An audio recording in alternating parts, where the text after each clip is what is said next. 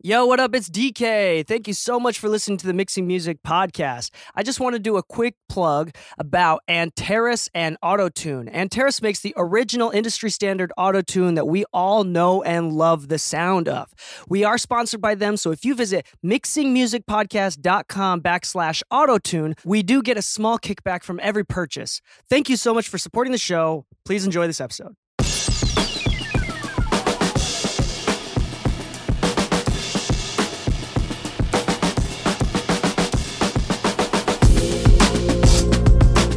Hello and welcome back to the Mixing Music Podcast. I'm your host, DK, and with me today, as always, is my lovely co-host, Pro L. Lou. Anytime you use me, just make sure you slam that input knob at like 20 decibels. You'll love the way it sounds. Heck yeah. 20 decibel boost into Pro L. Lou. You know, the different settings of Pro L2 from FabFilter, that could be an entire episode in itself. Yeah. Like, the way the attack and release work is actually pretty interesting. I don't know if you've ever played it. Yeah. I haven't looked into the specifics, but I do know like the generalized how they correlate and how they change. Yeah. Because like the even conceptually, the idea of an attack time on a brick wall limiter is kind of funny. Yeah. But like if you look into it, it makes sense. But it's not what you think it is. Yeah. Anyway, today's episode is potentially brief, but this is something that goes against a lot of things that we've talked about in the past. As you know, something that Lou and I talk a lot about is boundaries. I'm a big proponent of sustainable mental health, pushing yourself to do the best work that you can, to be honest and filled with integrity, full of integrity, but at the same time, being aware that taking care of your mind is important, especially as creatives. And then on top of that, Lou and I specifically, from those conclusions, we talk about boundaries. Yeah. Not being the type of person that is a kiss ass, that don't be a yes man. Yeah. Make sure that you have boundaries in play and you do not let other people trample over your boundaries. Now, this is, I think there's a balance to this. And this is really interesting and goes directly against that line of thinking. But I went to hang out with Grammy-winning mastering engineer Dale Becker this week. And I basically said this to him at some point during our conversation. I said, I'm at a weird point in my career. I'm doing well enough that I know I'm on the right path, but not well enough that I still want to do more. Mm-hmm. So I'm in a point where it's hard to, people have less advice to give because I'm doing good enough. Mm-hmm. But I said, knowing that you're at the top of your game, one of the top mastering engineers in the world, what is some advice for someone at my stage? And he said something really interesting that I think deserves an entire podcast episode. He said to me during the pandemic, a lot of podcasters, and I did point out that I'm probably one of those, a lot of people were all about mental health and they talked about boundaries. And I do think that boundaries is really good. But he said, DK, at this point of your career, having too many boundaries may kill your progress. And then more importantly, there's a lot of nuance to that. Like he talked about how labels work and how A&R work. And this is something that we'll talk about. The complexities and the nuance of just how practically how these industries and these labels and companies are ran. And then he talked about how you have to figure out a balance to be the guy that is able to do anything on the spot, but also maintain your level of mental health. And it's not, and I think that balance and boundaries is an important conversation, but and he said, I do think that if you talk about these things too early in your career, it can keep you from succeeding. And here's the thing too, I want to be clear on the level of succeeding that he's talking about is not whether or not you can make an income from music. It's about whether or not you can be on the level of getting nominated and winning Grammys, which is different. For example, I know a lot of people living in Utah that are make a full-time living, a comfortable full-time living from music that are never, ever, ever going to be put in I'm not going to say never, but just not even worried about winning Grammys. Like that's not even something that's on their mind. It's just not even a fathomable thing. but they are successful in their own right because they have a full-time living. Yeah. What Dale Becker was talking about is to be in the full professional game. So, the first thing that we've done an episode about desire, about what you want. What is it that you want? Do you want to be able to feed your family, to have a family, to feed your children? Or do you want to be at the top of the game? So that is something that you need to decide for yourself. That is something that I'm thinking about constantly, and I'm not going to pretend like I know exactly what I want. I have a general idea. I know, like, the one thing for me is I'd rather be a present and great dad. If I have to pick between multi-Grammy winning mix engineer or being a successful father, there's not even a little bit that I would consider sacrificing being a good dad for a Grammy. Like, that is not something worth it for me. Yeah. But luckily, I believe that I can do both. So, anyway, Lou, let's first talk about desire, and I want you to not speaking in the sense of advice or I want you to talk about your personal thought processes of how you feel about success and your personal desires. Okay, that's kind of interesting because that's honestly been something I've been thinking about a lot lately. Not as like a New Year's or anything kind of like that. I know it is the new year.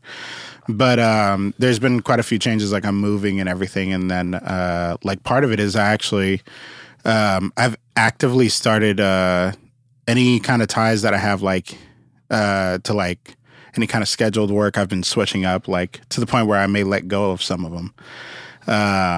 But mainly because a lot of the conversations I've been having with Anna lately is like what I want this year, what I want moving forward, how I want to approach it. And like, Anna is Lou's wife, by the way. If you're new to the podcast, wife. Anna is Lou's wife. Yeah, she's very pretty, in case she hears this. Got to throw it in. Come on, man. Hype up your wife. Hype up your wife. Go ahead. Okay, so it's kind of funny because I like how obligatory that was. It's like it was like the least heartfelt thing. I guess. And if you are listening, I want to mention that he actually does think you're very pretty. Like that's not like it wasn't obligatory. Oh no, you should You should hear how I hype her up every day. If you don't hype your wife up every day, then she's not your wife. Dude, she might be. It was just like it was like, oh, by the way, she's pretty. Yeah, just in case you're listening. In case you're listening. Yeah, just you're like I'm saving my own ass here. That's what it felt like. I go home, it's like, I heard you talking about other girls on the podcast. All right, go ahead, though. But no, like, honestly speaking, like, it's kind of funny because, like, I even made a post about this talking about, like, lately I've been feeling, like, a lot of inspiration and, like, want and, like, focus in what it is that I'm after right now. And that doesn't mean I'm making any major changes. I'm still mixing and mastering. But, like, with the move and everything, there's, like, a lot of things that I want. And it's just been on the top of my mind. But it's like this driving force in me right now. It's the point where like I can't sleep lately. I spend all night making spreadsheets and calculating every number in my head and trying to like really make sense. But the funny thing is, that's exactly how I felt when I really knew that I wanted to make music. I worked a full-time job. I went to school full-time. I was in a relationship and I owned a recording studio with another production company I was with. And I was there 8 hours a day. So realistically, I was sleeping 4 hours a day and I was almost never home, but like that amount of like drive and everything was my desire. Like literally being that motivated and excited to go to work every day to continue growing and learning more.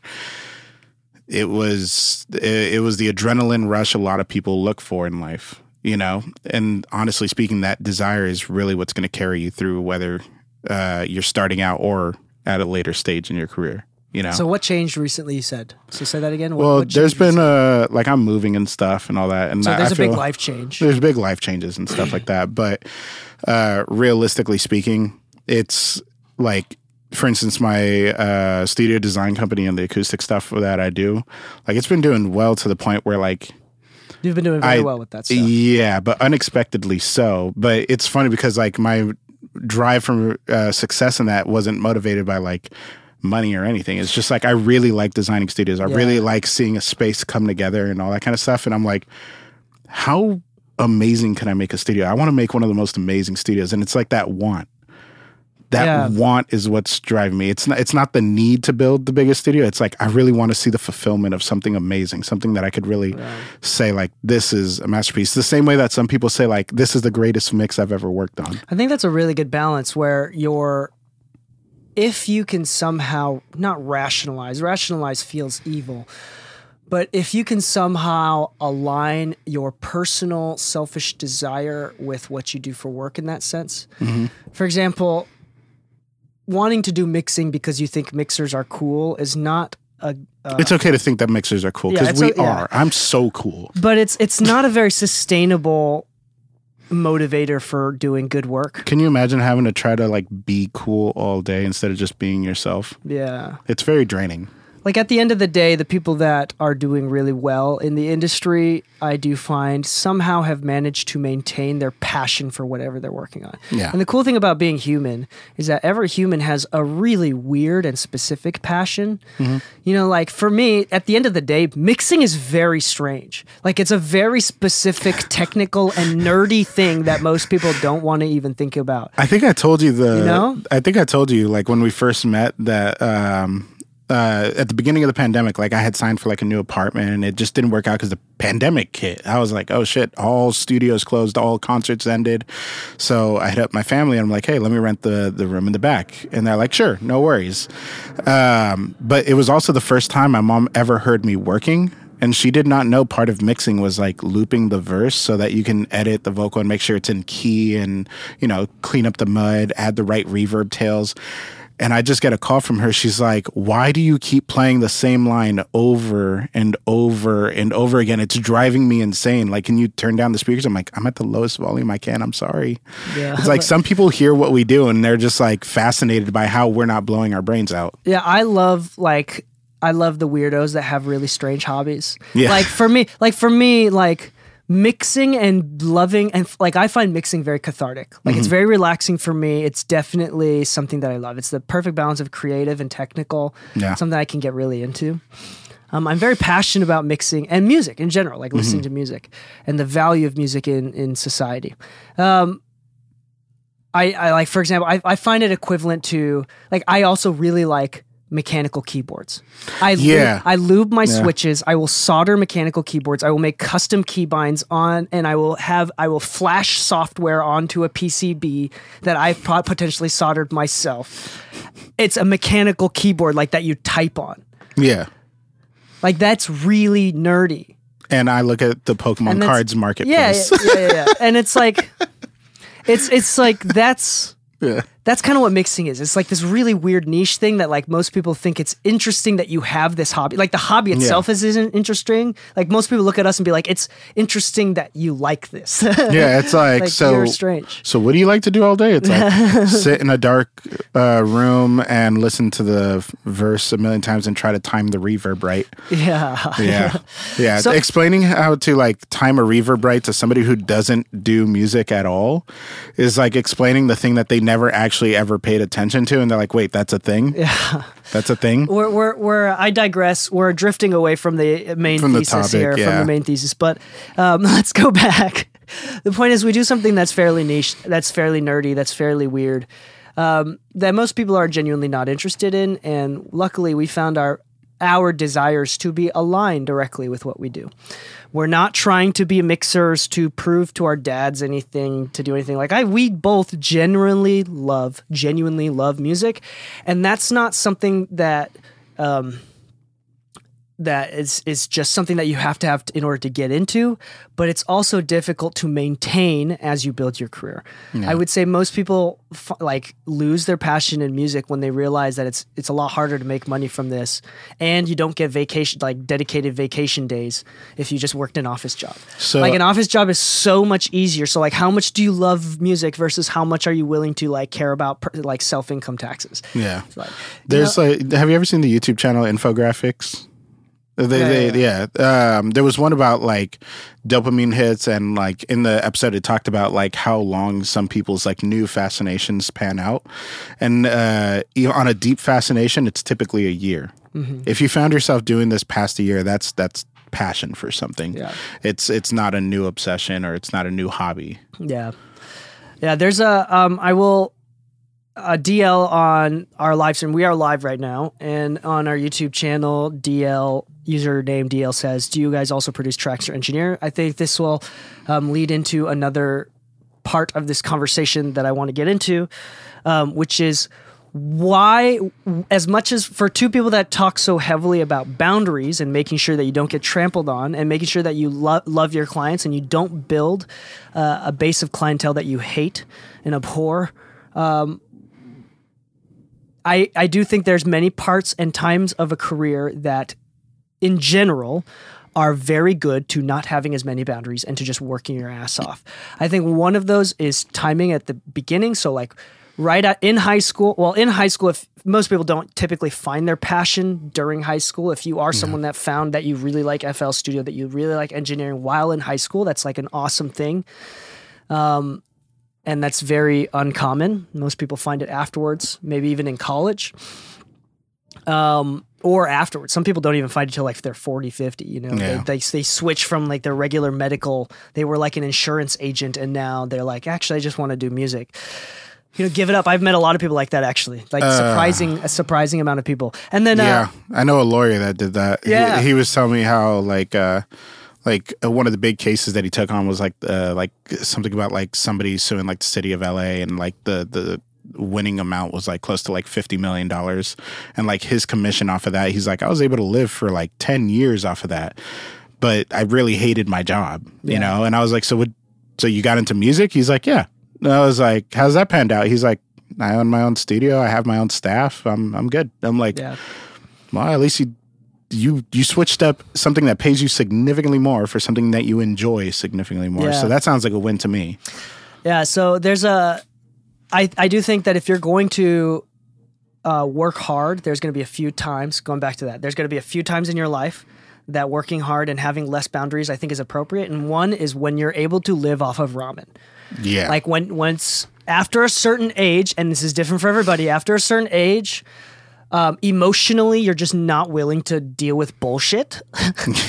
Physically, you are not able to live on ramen every day. Mm-hmm. But when you're in your early 20s, you fucking should. Yeah. And a part of that too is you should do everything. Like, I don't think you should say no to anything at the beginning stages of your career. Yeah. Like, if someone wants you to be in a songwriting session, if that interests you, you should do it. If someone invites you to be an engineer, if that interests you, you should do it. If someone invites you to master something, if it interests you, and even if you're going to fuck it up, I would say just say yes. Say yes to everything and anything for the purpose of figuring out what you don't like. You know, it's funny. I actually agreed to, I don't know if I ever specifically said this, but it's something I've always acknowledged.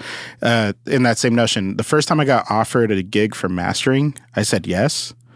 I definitely had never mastered for anybody on a professional level before. And so it was one of those like big leap kind of things.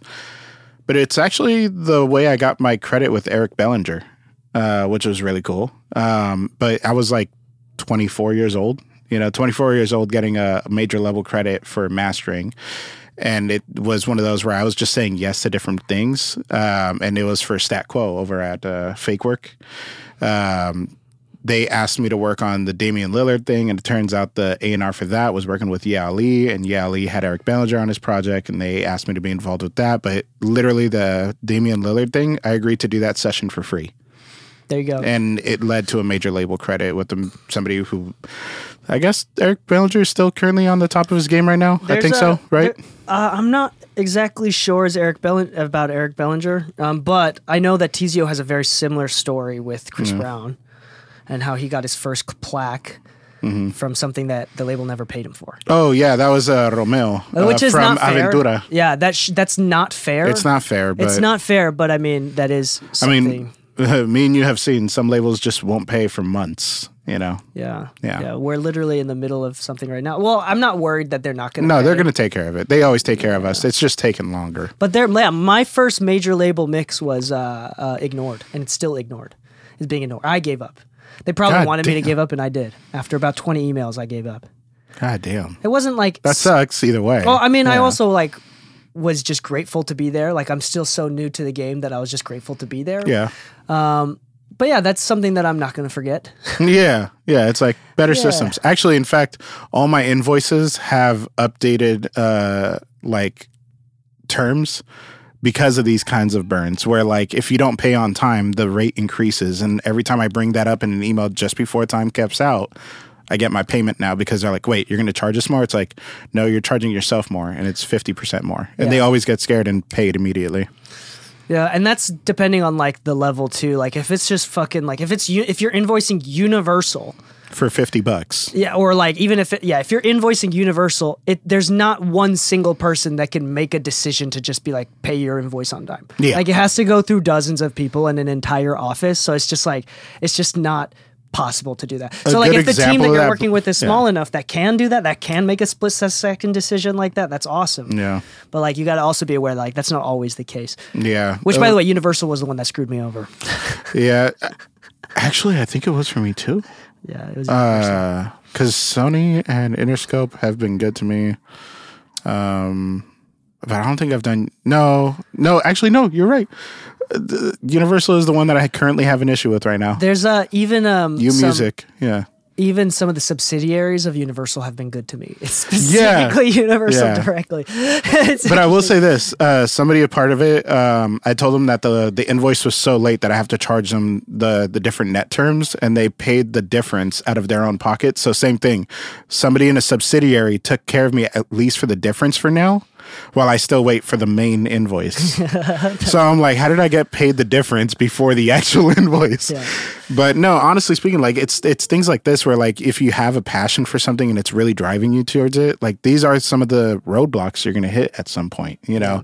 And once again, it comes down to like, are you a team player? And sometimes that's going to be the defining reason why you get to work with certain people. And if that's where you want to go, if that's part of your hit list, right? That's then this is kind of some of the stuff you're going to be dealing with. Yeah. But and if you do have like, and going back to the main part of the podcast episode too, is like, the point is if you're not so in love with what you do enough that you're willing to get burned once or twice, obviously it's not good to burn someone. It's not good to get burned. You need to defend yourself and make sure that you get paid. Put systems in place. But if you are so sensitive that you're not willing to consider that as an option, like you need, like if you want to do well, you have to be courageous and recognize that if someone doesn't pay you, it's on them, it's not on you. Yeah. Like you have to do your part, and if there's like like I use the word courage on purpose, courageous here on purpose.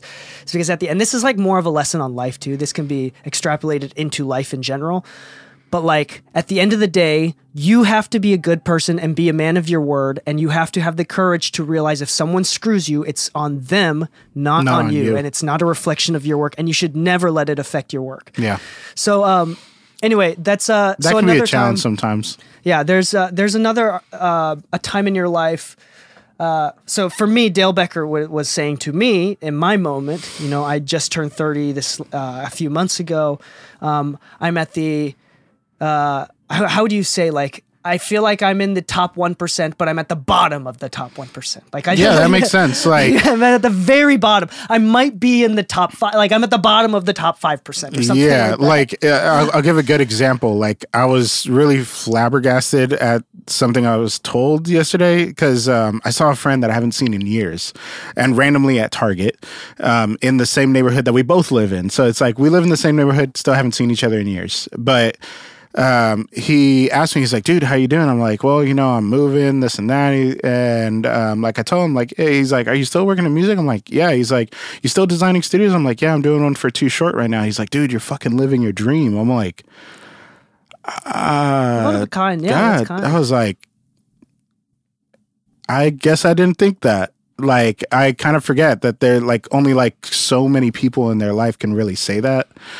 And it kind of took me out of I guess out of that moment for a second to hear that, because I was like, damn, that, like, kind of like you said, the bottom of the 1%, where I don't think I'm in that 1% necessarily, but I'm definitely in that very niche pocket of people where it's like I don't have a job I hate. No. I just don't feel like I'm doing enough yet. Yeah. Like, I'm doing well enough to no longer feel an inferiority complex. Exactly, yeah. It's like, and that, like, how many people can you say is like, so what's your job? I get trusted to build people's studios and plan them out for them, systemize the lighting, the sound, the wiring, everything. It's like, you know how to do all that? It's like, yeah, it took years to figure it out and really make sure that it's done right, but Holy shit. Yeah. I guess I'm at that point now. Yeah. Yeah. So it's interesting because like so the point is Dale Becker then said, that a lot of people at my stage of the career that are just getting started, like the trajectory is really, really good. This is when basically a career like potentially can skyrocket or change dramatically.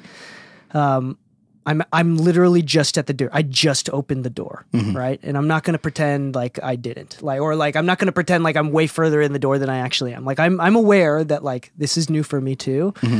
And he's like, if you have too many boundaries at this point, labels are way too busy, have way too tight of deadlines, and work with neurotic, chaotic artists. Like they do not have the time, like, because at the end of the day, mixing and mastering is a very small part of a big machine. Yeah. The label has to deliver a single song takes so many different people, including the marketing, the advertising, the content creation, everything around it, the business, the finances, the taxes, the expenses. If you were to look at the budget alone, mixing compared to the mixing budget versus like the marketing budget, the recording, we are so tiny compared to all of it. Yeah, so it's like if you're just way not enough of a big deal that if you make it difficult for them, it's just not worth hiring you. And that's something that we've like touched on the last couple episodes is like realization of how small of like you're an important cog, but you are in fact a small cog on a big machine. So, and recognizing that, being self-aware about that, at the end of the day, like if you have too many boundaries and you have like, I have a vacation that is non-negotiable, or like, they don't care if you take vacations or not. They just want to know that if it's they just want to be done. Yeah. And if you're the type of person that can just get things done, and sometimes that may mean, staying up late one night for a couple, or like for an entire week or for a couple weeks just to like rush a project. That may mean that like don't have too many strong boundaries. And he said once you get older and you do have a lot more credits and a lot more acknowledgement, rapport, you build the leverage to be able to have some boundaries. But even then, like, this is just part of, he basically said, like, he insinuated, or like, he inferred that this is just the nature of the business. If you want to play ball at this level, this is the nature of the business. Yeah. And my response to this for the audience is, you need to decide, and the reason why we talked about earlier, desire, you need to decide whether or not you want to play that ball game. Yeah. There's nothing wrong about playing basketball in Europe and in China, but if you want to play in the NBA, you have to, the NBA already has a culture, already has a game schedule, already has things that are mostly like these systems and the way things work, the job of A&R and marketers and stuff. These things were created over decades. Yeah. And it's not perfect. The system is not perfect, but it is built on a practical system. Like nobody has figured out a better way to do it yet. That's just all it comes down to. And you have to figure out a way to fit in that machine. It is not your job to change the machine. Yeah. And if you do, and if you want to do that, you're just going to have to accept to play basketball in Europe or in China or something like that. Yeah. Europe or in Asia. Like, which is like, there's nothing wrong with it. But you have to figure out where your desires are. And I know a lot of people, and this is something that I balance with myself all the time, I'd rather make a less of an income not being on TV, not being famous, making, even if it's like a couple $100,000 a year or less, I get to play ball. Yeah. And that's enough for most people, for a lot of people. And this is kind of unrelated. But I'm finding myself to be in a really mentally healthy place recently. And I found that before, my desire to be the best of the best, that competitive nature, was largely based on a feeling of inferiority.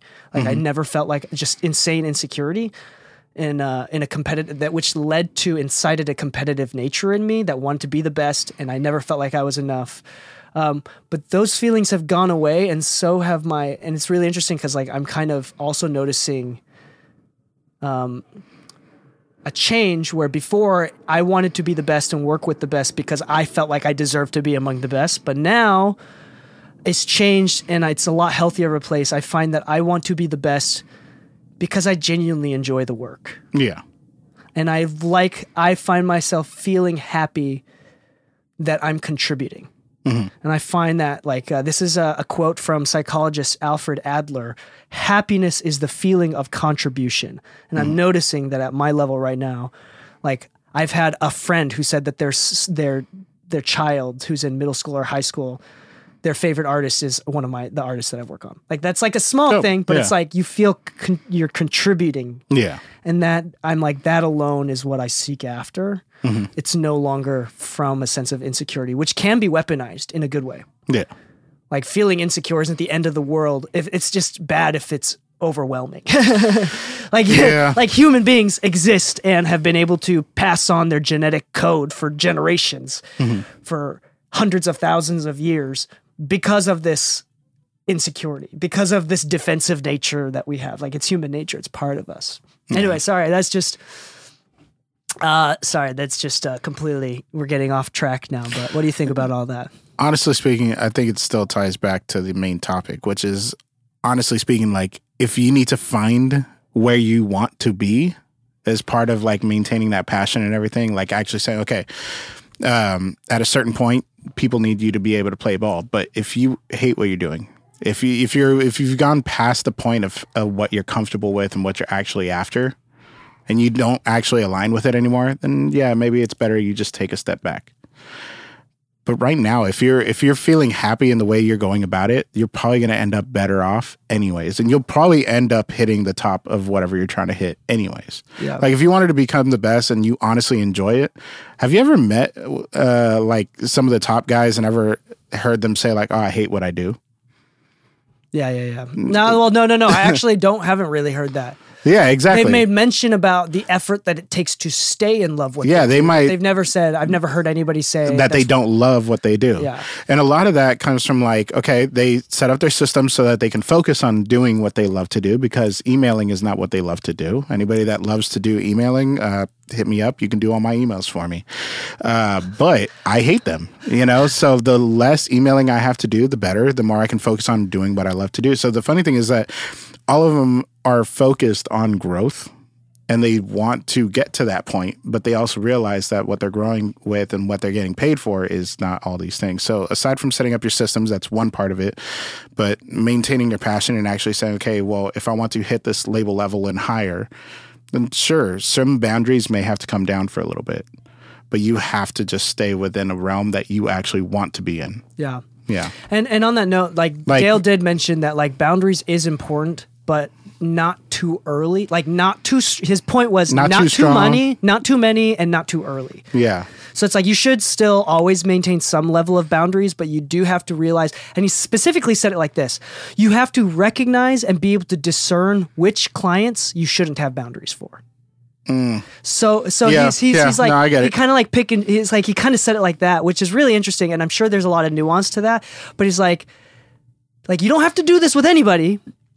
But if Beyonce's teams come to you because there was drama on their mixing team and they were just scrambling and one of the people knew you and you are the backup of the backup of the backup of the backup of the backup and they gave you one shot to do it, that is not a time to be practicing boundaries. Yeah. So that's kind of like, he didn't say honestly, like you shouldn't remove boundaries completely. It's more like when you are given a shot, you can ruin it by saying yes, but. I'm willing to bet that, because I know I do, that you've done this whether consciously or not, where certain people hit you up and you're like, yeah, I'll get it done. But other people hit you up and like, that can wait till tomorrow. Yeah. Yeah. Like I know which one of my clients are actually in a rush and that I need to prove to versus which some of my clients are not actually in a rush right now. And it's interesting, like I've noticed, if I think about it right now, the ones that pay significantly more or pay better or take care of me more, I'm willing to be lenient on. Yeah.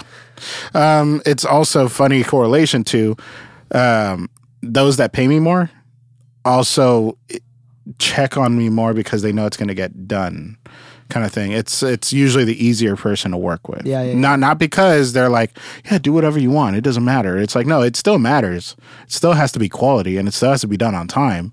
But they don't have the time nor care to be babysitting you. While sometimes it may feel with like some artists, that it's not that critical. The deadline's not for a certain amount of time, and these changes don't need to happen right at this very moment. Yeah. Those changes do not have to happen at the very moment. Yeah, like I got a call. It was about like a month and a half ago. I was working on a label project, and they asked me like, "Is there any way you can send me the bounce right now?" I'm like, "Unfortunately not." They're like, "What are you doing?" I'm like, "I'm out with family right now." They're like, "Oh, you're not at the studio?" I'm like, "No." They're like, "There's no way like you could just like send a bounce like at some point like tonight." I'm like, "I'm sorry, like I'm not going to be home until like 3 a.m, 4 a.m. I'm sorry, I'm at a wedding. Like, no, I can't." Like those boundaries are okay to say. Like I'm already out. I'm in the middle of a family event. Like I can send it to you once I'm back. Yeah. Yeah. That's like have you heard the phrase like the idea that I wonder if this is going to lead to any thoughts, but a thought that I'm having right now, which I'm going to test to see if it works. Sure. The concept of if you take a girl on a date and the girl doesn't offer to pay for the meal, then she wasn't raised correctly. And if the man doesn't say, "No, I will pay for the meal," he wasn't raised correctly. So it's like neither are wrong. Neither are wrong. But yet you can tell someone's, I guess, it's like, point of view. In one point of view, Yeah. you may like the story could have generated into you were totally right. Like you can't leave a wedding. Like, Yeah. that's important. But that may have cost you a job. Yeah. So, And then it's rude for them to expect you to be able to do that in the wedding. yeah. It's like, But if they really, really, really needed it and you were unable to do it, at the end of the day, there's a project that needed to be done regardless. Yeah. And it wasn't able to be done. yeah. And now I would say that most of the time, you could argue that most of the time it's not as much of an emergency as you think. But I have noticed that at the upper end of the upper tiers of the game, actually things are significantly like Pretty important. they're really deadline driven, which is Yeah. really interesting. And it's But- really and they're- interesting to see the artists react with the deadlines. Yeah. Like it's So, like the song is supposed to be out 7 p.m. that night and they don't deliver the final files till 11 a.m. because they know like Yeah. you can't release a song onto Spotify that quickly, but they know that the label will deal with it. yeah. It's like So- it's like kind of fucked up actually. I think I told you, like how I spent all night reproducing the song for Keisha Cole and Antonio Brown because apparently there was a sample clearance issue and they were scrambling. They're like, "Oh, we got to figure this out, blah, blah. We might have to reproduce the song from scratch, blah, blah." And like, I just played my role as engineer. I never offered myself.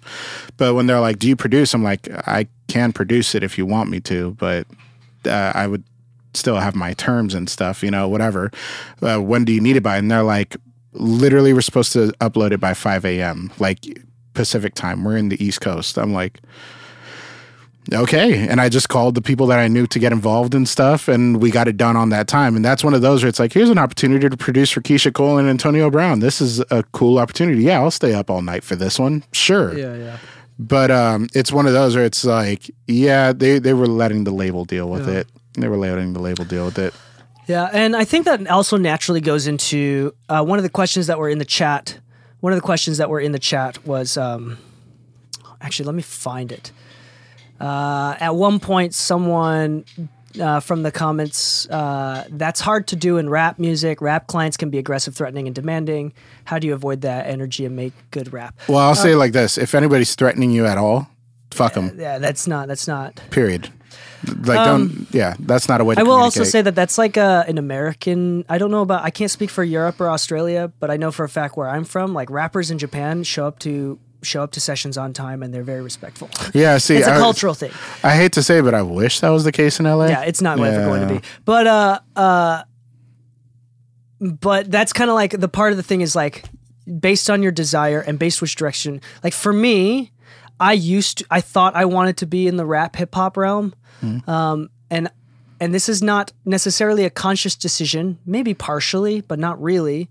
Part of my niche that helped me make a career, and like the first time I paid rent and was completely self-sustained as employed, my niche was hip hop music. It's like I was 20 when my wife quit her job. We had our first baby, wife quit her job. It was my sole income. Yeah, it was over 5 years ago. It was because we had Kaname, my oldest son. And then when we had the baby, I asked Kayako, you need to be a stay-at-home mom. We can't do this shared parenting thing. Like I need to focus, and I want someone to focus on the kid. Anyway, so that was over 5 years ago. And I was at that time I was strictly hip hop, and consciously, unconsciously, I found that I didn't like working with not rappers, but people that were aggressive, Personality wise, that were disrespectful. yeah, Which most of the time in America did end up in my situation, in my location, at this point in my life. This is not a generalization to all hip hop everywhere. yeah, It naturally was a lot of rappers, so I found myself being completely almost all rappers to now I don't work with almost any rappers, like maybe a few a year. yeah. And it's like only the ones that are doing really well. Like, So 2 weeks ago, I had an issue where, once again, it's weirdly, it wasn't hip hop specifically, but it's personality like that. What I perceived as disrespectful. Like, I could have been wrong, but I already knew I was uncomfortable and I just didn't like the situation. So I opted to work with them for the day, just let the session time out and finish. I edited the song. And then I just said, hey, I'm going to send you your session files. I'm going to send you the mix that I prepared for you, and I'm going to send you a refund. I don't think it's good for the two of us to continue working together. And when they asked me why, I just said, honestly, I think there's a clash of personalities, and I don't think it's going to result in me giving you a better product than I could have if there wasn't a clash in personalities. yeah. Yeah. That's interesting. There's a lot of nuance in that story too. A lot of things to pull out from that story. Yeah, because it could have been more on my end. Yeah. Yeah. Okay, there's something that I actually I think this will have something to do with the episode too. There's an old Ghibli movie. For some reason, it's the only Ghibli movie, one of the only Ghibli movies that is not on HBO Max, the streaming service. So Ghibli is most recently they just won an award, Golden Globe, for The Boy and the Heron, which is their newest one. This is the same animation studio. Hayao Miyazaki makes like Totoro and Spirited Away, Princess Mononoke, Kiki's Delivery Service, Castle in the Sky, Howl's Moving Castle, all the same animation studio. By the way, in Japanese it is called Ghibli, so it's not Ghibli, it's Ghibli technically, but in English people call it Ghibli.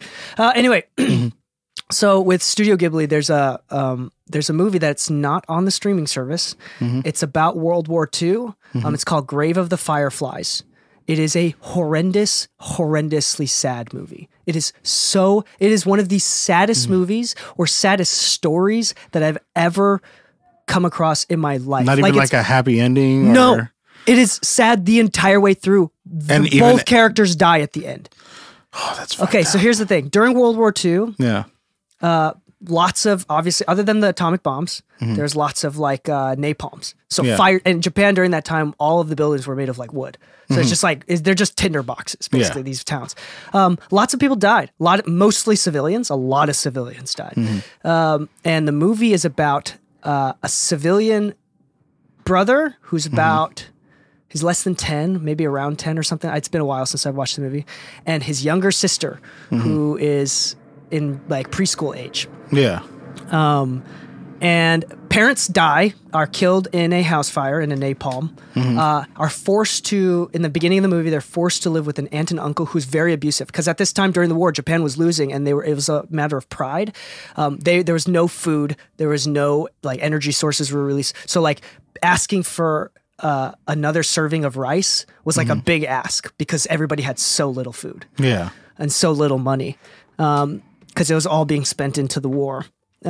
So they hated the fact, the aunt and uncle hated the fact that they had to take care of their dead siblings' children. It's just 2 extra mouths to feed. Yeah. They eventually run away from aunt and uncle because they were just so abusive.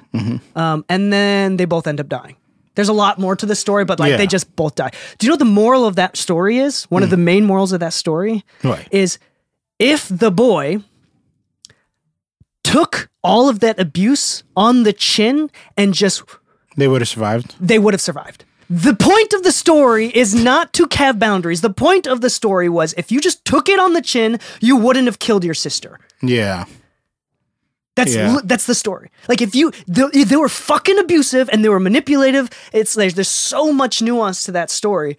But if you just fucking took it on the chin and realized and you humbly accepted your place in your life, that your parents are dead and this is the only way to survive, you wouldn't have killed your sister. And in turn, in the movie version, I think he dies too, or infers that he dies. In the book version, I think it was different from the movie version. Mm-hmm.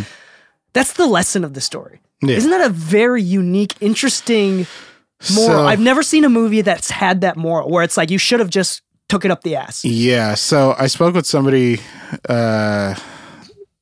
that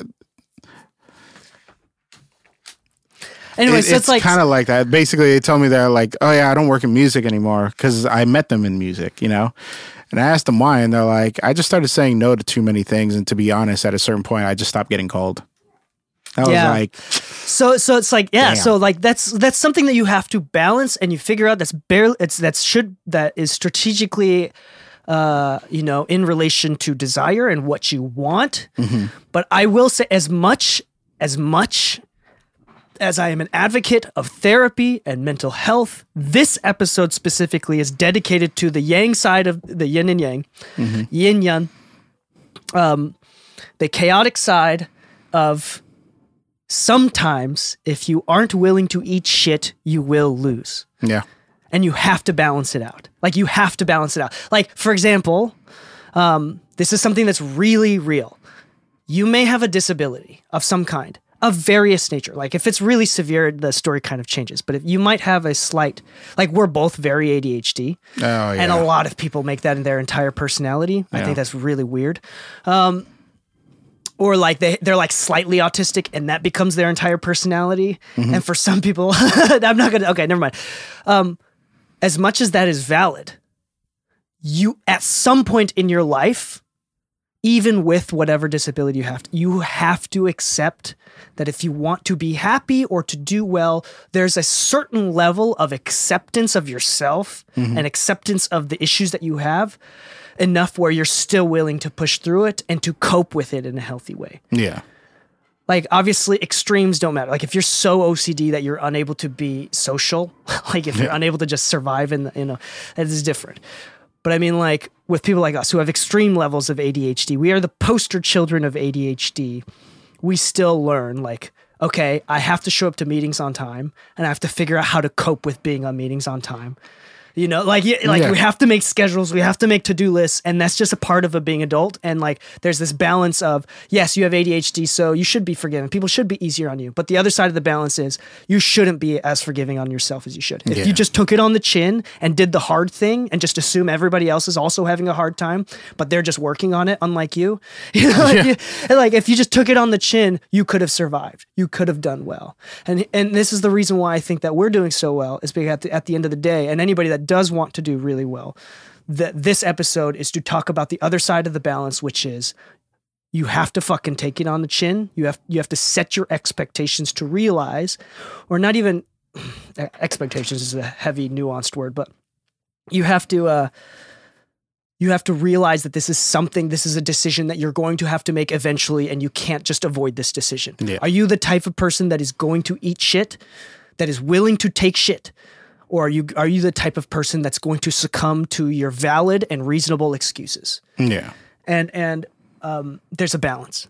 Anyway, sorry, I'm starting to get on a tangent there, but Lou, have you how do you feel about? I just find that story so interesting. Like the grave of the fireflies. Like, yeah, I find that to be such an important lesson. When I first started, like really dedicating time, like quit my 9 to 5 and everything was like burn your bridges kind of thing. Burn the boats. Yeah. Yeah, not the bridges. Cortez. Yeah, you're not trying to burn bridges. We're burning boats here. Yeah, with Cortez. That's but basically, I saw myself thrive because the idea of failing is just so not in my wheelhouse. It's not. Like, the idea of failing is always possible, but to allow it to happen is just not there. So, like, I hear the story and I get it. Like, it's a movie at the end of the day. Hopefully it's fiction, because that'd be a fucked up truth. But unfortunately, that is some people's fucked up truth. Some people really just would rather get away from it and then ends up worse, right? But in my eyes, it was like, I was taking on every job that I could because I really wanted it to work out. And part of really wanting it to work out is knowing when to take it on the chin. Yeah, this is true. This is, and we'll end the episode like this. This is something that I've heard someone say a few months ago, but the concept of both the superhero and the supervillain come from the same dark place. They just took a different path. They just took a different path. They did a study. They did a study on twins. I don't know if you ever saw this. One went to jail. One ended up becoming a lawyer. And, is that how twins work? One of them is always evil? Like not that. No. One of them just takes evil. Like if I was a twin, I'd be like, wait, which one am I? No, but they when asked the question like, so how'd you end up here? And they was like, well, what'd you expect? I came from a home like this, but both of them came from the same home. So it's like both of them saying that. Was like the ultimate correlation of like it's not necessarily the where you are, it's how you move from there. Yeah, you can have a very different end result depending on the decisions you make. Yeah, there's a lot of like social commentary that we can make about politics and how I can only speak on the North America, the United States in general, of politically, socially. The importance of people needing to feel special. So self-proclaiming disabilities to be in a protected class or self-proclaiming, so like the race to the bottom. Yeah, it becomes a race. It's a very slippery slope race to the bottom. And like as much as that's important, because the reason why it started is because people didn't feel like there was enough representation. And so the pendulum swung that way because there was a lot of bullying just from people not understanding. So the point of it originally was to make sure people understand that this is something that does happen, right? Yeah. So it was good intentions. So I'm not a professional. I don't want to speak on this too much, but at the end of the day, everything is a balance. And I know culturally right now we're kind of coming out of it, but I think like red pill or like alpha content is just swinging the other way too hard. It's like counter swinging, but way too hard and incorrectly. Yeah. But there is a balance on like sometimes you should just take it on the chin. You should just live with the abuse. This is a book. I haven't done a book recommendation in a while. I feel like in a few episodes, more than a few episodes. But this is something that I think a lot of Americans would really highly benefit from. Is The Psychology of Alfred Adler. I've been talking about him recently. A book that I recently finished is called The Courage to be Disliked. If you have an issue with being a yes man, being hating yourself, feeling imposter syndrome, not really sure how you fit in society and in the world, dealing with trauma and how trauma can affect your inability to properly function in society. The Courage to be Disliked is the psychology and the philosophy of Alfred Adler, who is a psychology colleague of Carl Jung and Freud. So within that same vein, Alfred Adler, this is one of the small things that the book does talk about, but it's a lot more nuanced than this. There's a lot more to talk about than just this, but from a surface level, one of the things that Alfred Adler is famous for is that Freud talks about how trauma creates different things. Like if you are afraid of society, that's because of trauma in the past. Like it's a cause reaction type thing. Alfred Adler denies that and says that trauma, says that the decision, for example, if you have social anxiety, that is a decision you make unrelated to trauma. Which sounds really weird. Yeah. And really unsupportive of people that have social anxiety. But if you read the book, you understand where it comes from in a place that is, here's the thing. It's not a lack of empathy. It comes from a place of extreme empowerment. Because at the end of the day, Alfred argues that you are in control of how you react to the world. It is not your trauma. You don't have to let your trauma and your parents and your upbringing, your your bullies allowed to shape your world. You still have the power to shape your own world. Yeah. It's a really good book. If you're a Spotify premium member, then you have 15 hours a month of audiobook that you can listen to. I think it's like a 6.5 hour book. The Courage to be Disliked by Ichiro Kishimi and Fumitake Koga, Japanese guys. There's a lot of like Greek philosophy, and also they don't say it, but a lot of like Buddhist principles in there too. It's a really good book, really, really good book. I think it's important for creatives to listen to that, especially if you feel like you have this incessant need to be liked, verified, to be liked. Yeah. If you're a people pleaser, a social blue check. Yeah.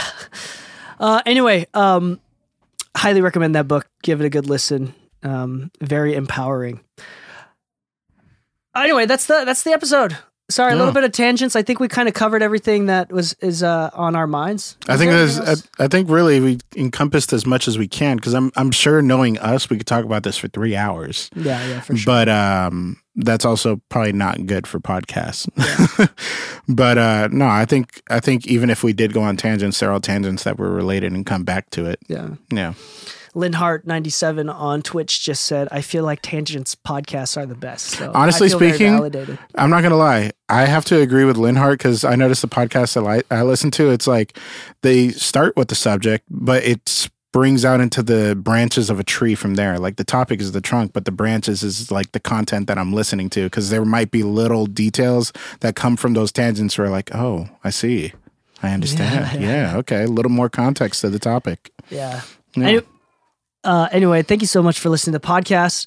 If you want more technical tips, like how to use a fucking compressor or how to EQ vocals, go to mixingmusicpodcast.com/exclusive. Lou and I will talk about technical tips as much as we can. But the exclusive episodes are short, bite-size, usually up to 20 minutes episodes that are 100%. They're all technical. Every single episode is technical. $4 a month or $40 a year. Get access to the exclusive episodes that come out twice a week on Wednesdays and Thursdays of the Mixing Music Podcast at mixingmusicpodcast.com/exclusive. We also have a bunch of sponsors. If you're looking for discounts and whatnot, go to mixingmusicpodcast.com and check out our sponsors list, where we do always have our current up-to-date sponsors or affiliate links, so we get some kickback. So if you're going to buy something anyway, go ahead and check that out. I think we have an affiliate link with Sweetwater as well. Like if you're thinking about buying something on Sweetwater, like do us the favor, take 10 seconds to use our Sweetwater link, mixingmusicpodcast.com/Sweetwater, so we get whatever percentage of the money that you spent going to us instead of the man. That whole nickel. A whole nickel, dude. Many nickels makes 15 cents. Okay, anyway. I thought you were going to say Lou a dull boy or something. Yeah. On that note, happy mixing, my friends, and stay saucy.